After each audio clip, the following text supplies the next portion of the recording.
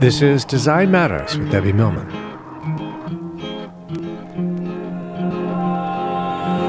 On this episode, some coming-of-age stories from conversations Debbie had in 2019.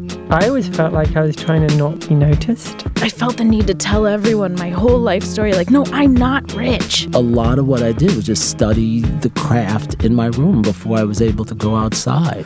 That person was in a really, really dark place. Everyone's forgiven. Here's Debbie, first with a word from our sponsor. I love to travel, whether it is for pleasure or business or design conferences or speaking engagements. I love to visit places I've never been before and experience new things. AC Hotels by Marriott has been striking the perfect balance of the details I want when I'm on the road. AC Hotels are intuitively designed, refined, crafted, and considered to create an elegant and unobtrusive experience that lets me maximize enjoyment, inspiration, and efficiency. The AC guest rooms provide me with everything I need and nothing I don't. They're uncluttered and truly comfortable, letting you live life by design, not by default. AC Hotels, member of Marriott Bonvoy, the perfectly precise hotel. Visit AC Hotels at ac-hotels.com to learn more. If you've been listening for a while to Design Matters, you know I like to go deep with my guests. I like to ask them about the intimate details of their careers, how they got their first break, their failures and triumphs, what they were thinking when they gave up something secure to do something crazy and creative. And I really like to ask them about their childhood and their formative years, because you can't really know someone unless you know where they come from. On this episode, we're going to revisit some of the conversations I had with some of my guests in 2019 about their early years. We'll spend a few minutes with each one. First up, the British visual artist Chantel Martin, who is known for her playful, large black and white drawings. She has said that when she was growing up, her stepdad wasn't very nice to her, so I asked her about that. Wow, we jumped right in there. Yeah. It's like, to expand on that a little bit, it's like sometimes when a lot of us are coming from, you can call them non-functioning homes, right? So my mum, she didn't finish school. Her mother didn't finish school. It's a working class system. There is a lack of resources. There's a lack of support. There's a lack of alternatives. And so I feel like for a lot of these women, they're stuck in a way.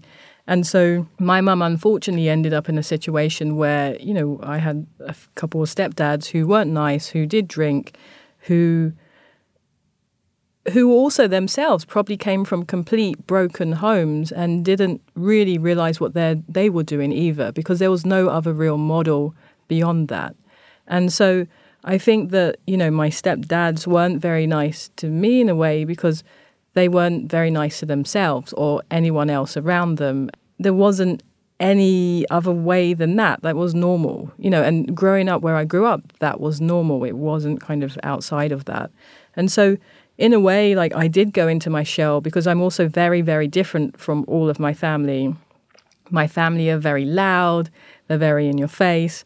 They're not shy at all. And I don't know, I say that I'm shy, but I don't know if I grew up anywhere else. Maybe I wouldn't be, but growing up in the family that I grew up, I did tend to become more reserved. I tend to be more by myself.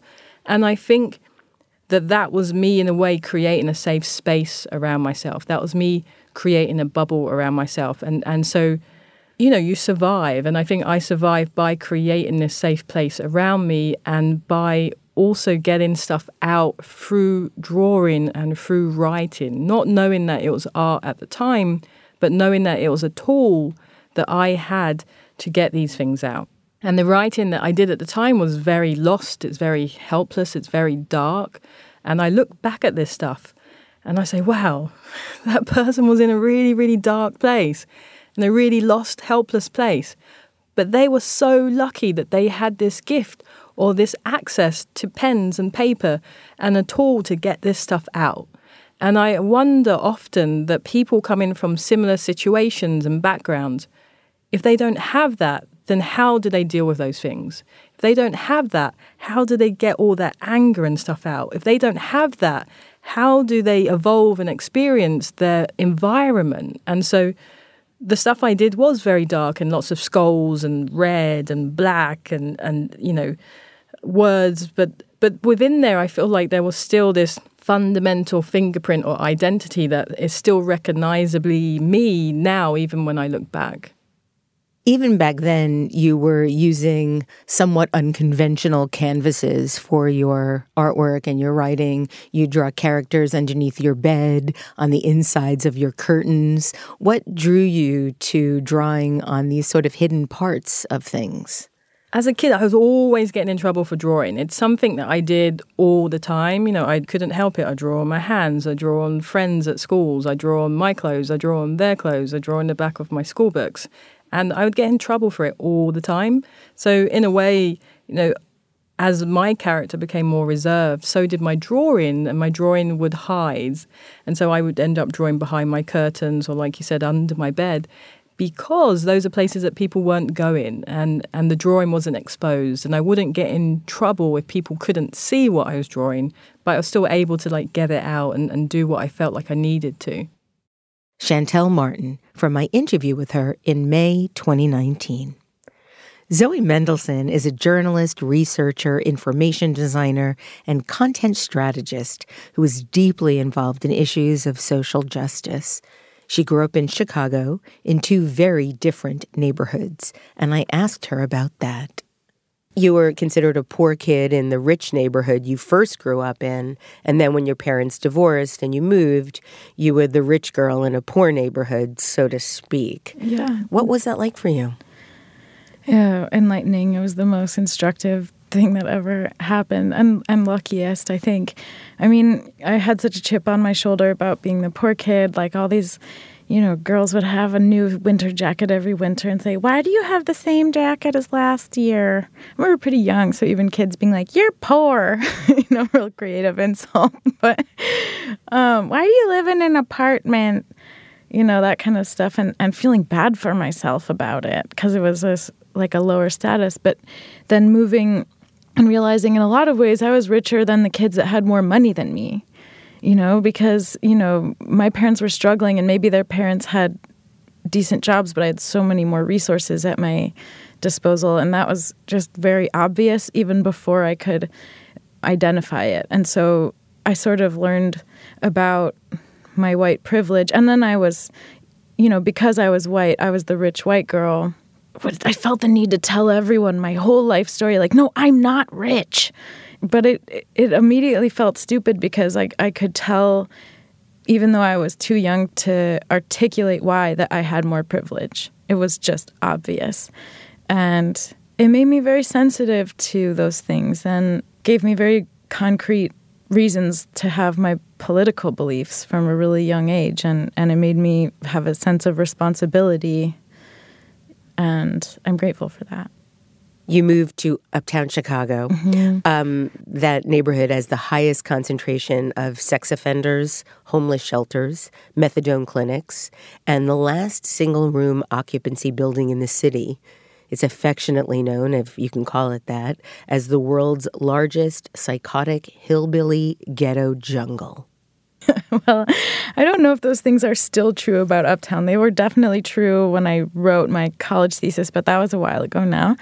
Not that long ago, Zoe. Okay. You're still in your 20s. Right, but I don't know. I mean, Uptown's been gentrifying a lot. It's different. I don't know. I haven't spent much time there lately. But yeah, it was a crazy, radical difference from the almost all-white.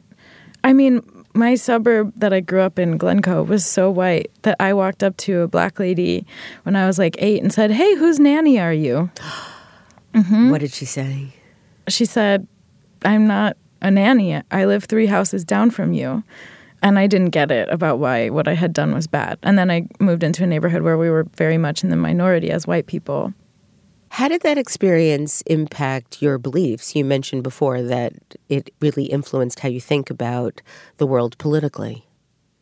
Well, I got a real dose of what is reality and being exposed to sort of raw darkness of there's a lot of mentally ill people there, and it's not a gang violence problem. It's more homeless people and mentally ill people and a lot of prostitutes, like very visible, and just, okay, this is real. This is people's reality, and just Chicago has freezing cold winters, and having it in my face all the time was a constant reminder that, like, okay, I'm going to walk into my nice warm house now, and all those people are going to stay out here in this freezing, icy hell.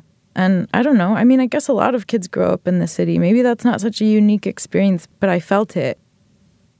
Zoe Mendelson from our conversation in July 2019.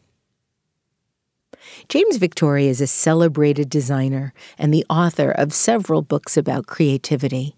Before he became a big shot, there were some bumps in the road. For example, he was asked to leave his hometown college. So, leave the school or thrown out of the school? I was thrown out. I got a 0.04 cum. Here's a funny thing that no one knows.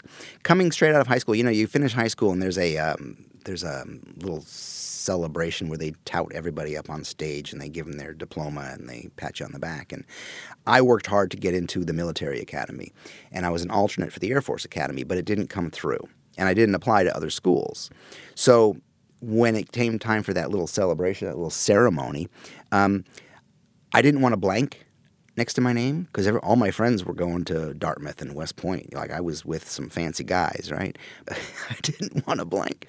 So it said, Jim Victore is pursuing a career as a stand-up comedian. Wow. And oddly enough, serendipitous. To a certain degree, that's what I do for a living. Absolutely. So what was the question? Well, essentially, how were you asked to leave? But that was the question. Yes. Well, so I didn't get into the Air Force Academy, but I could get into the State University in my hometown late.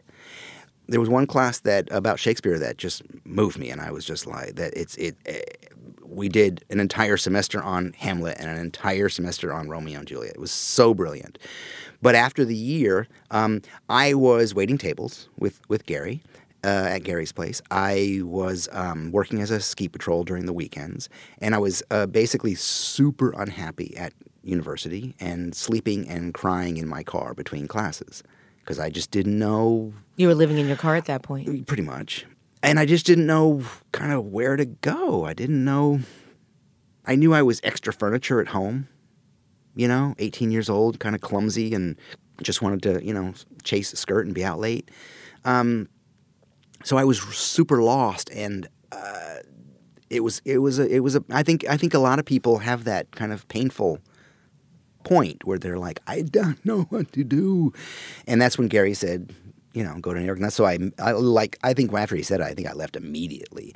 But the school basically helped because they gave me a super low grade and I'm out of there. James Victore from our conversation in February 2019. If you're into comics and graphic novels, you probably know about Seth. The Canadian cartoonist is most famous for his series Palookaville and for graphic novels like It's a Good Life If You Don't Weaken. Seth frequently tells stories that are steeped in his past and his troubled family. Everything's complicated. Both my mother and my father, if I were to just describe them in certain terms, sounds quite damning. And yet I love them both incredibly and deeply, and I miss them both. And yet my father's anger was really he did terrorize us. And my mother, because of her mental problems and the institutionalization she'd went under, was very cold. And yet I never doubted either of them loved me. And as a child, I was exactly the kind of child who didn't feel. I wasn't a neurotic child in that sense, although the story with pretending to cry certainly sounds a little neurotic. Oh, I don't think so. I think that's very human. It's interesting because you've said that your childhood was this complex time period, yet you think about it constantly and think about it with pleasure, even the unpleasant stuff. Do you think that's synthesized happiness? Do you think that you've gotten over a lot of it? Tell me about what is pleasant about the thinking. Well, one is I certainly have gotten over a lot of it. I literally have said, everyone's forgiven, including me. And the funny thing about it is that Yes, I would not want to be a child again under any circumstances, or a teenager, or anything in the past. I'm the happiest I've ever been now. That said, there's something about childhood that allows you to partition off the different areas of experience. And I'm certainly not going back and revisiting in my mind the bad stuff. I'm thinking mostly about the good stuff. And a lot of the good stuff is kind of like this little world of a bubble that I remember living in with my mother. That strange world of, because my parents had no friends and no one ever visited us, and we were constantly moving. The family joke was someone must have been chasing my father because we moved every year. Why did you move so often? I have no idea. He was just uncomfortable. He was always dissatisfied with everything. So, and usually what that leads to is you move down in the world. You're not moving up. So everywhere you move is a little worse, not always in a direct arc, but certainly all your possessions get wrecked when you're moving every year. And there was a certain kind of increasing shabbiness in our life that I've been trying to avoid now. But the funny thing was about all this was that funny little world of just me and Mother in these kind of places that was kind of quiet, a lot of television, has like ingrained a kind of a bubble experience for me that I try to recreate when I'm working. I like to be in that sort of sweet spot that's kind of separate from the world. It's in retrospect, it was kind of depressing, except that I don't see it that way. I think of it in a very romanticized way. Seth, from a conversation in May of 2019. Say Adams is a designer who has done almost more than anyone to create the visual language of hip-hop. As the founding creative director for Def Jam Recordings, he created the visual identities for the Beastie Boys, Public Enemy, and Notorious B.I.G. Before that, though, he was out tagging on the streets of New York City. I asked him all about that. You began writing graffiti when you were young. Some sources say as a teenager, others as early as grade school. So when did you first become aware of graffiti and when did you start writing it? Probably in junior high school, early to mid-'70s. But I didn't, quote-unquote, turn professional until I was able to really leave the house. So at that point, I'm still just tagging in the neighborhood, which to me, looking back, wasn't quite as big of a deal as it was when I started to travel to the Bronx. And then I started to see all these amazing top-to-bottoms and whole cars that were really beautiful. And that was when I sort of really caught the bug that I wanted to really take it to the next level. And that meant sneaking out at night, and it meant figuring out how I was going to get paint and materials and how I was not going to get caught by my parents. And so that's, in my mind, when I turned professional and really took it to the next stage. I read that when you were first mesmerized by graffiti, it then wouldn't leave you alone.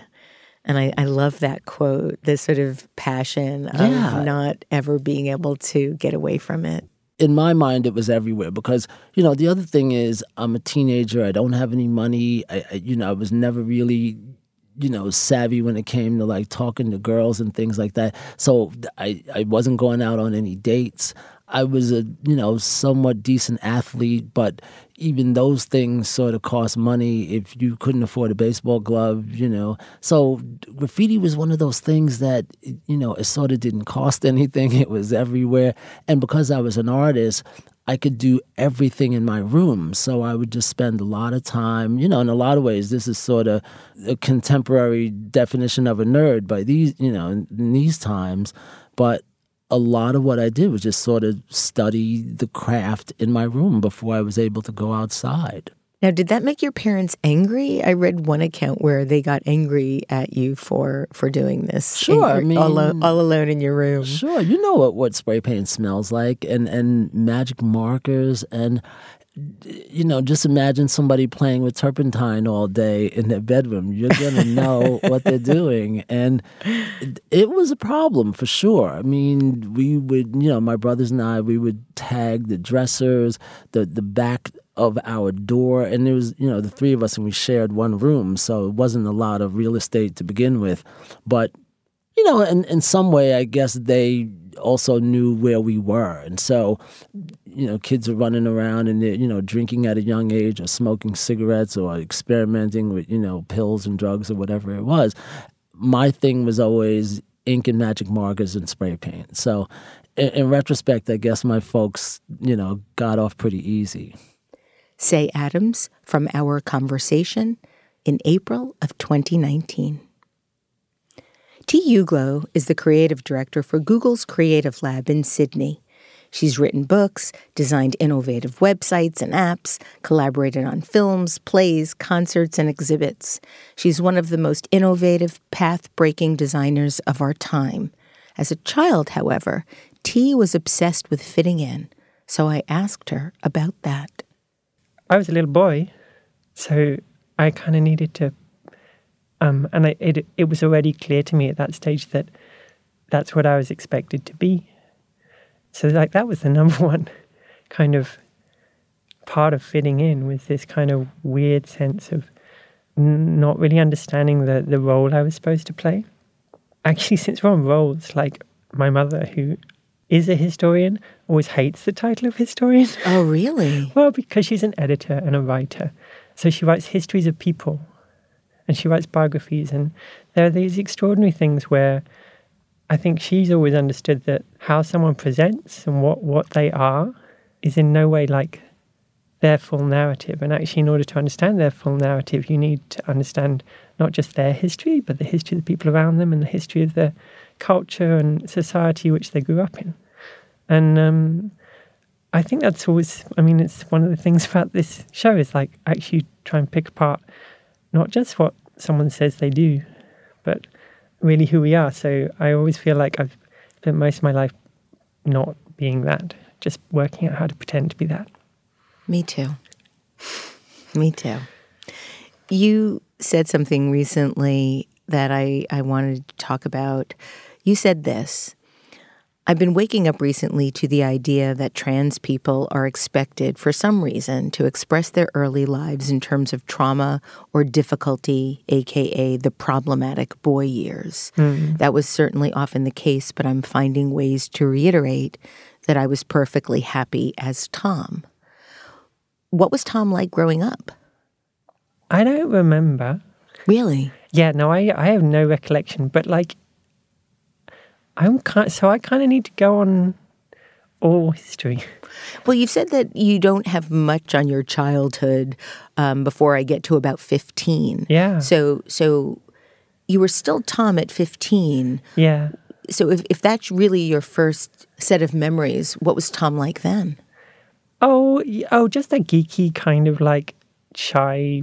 I always felt like I was trying to not be noticed. My sister was kind of like a much more gregarious and popular character around town. So like I always rather felt more like her brother. So I was just like Hannah's brother, and that was fine.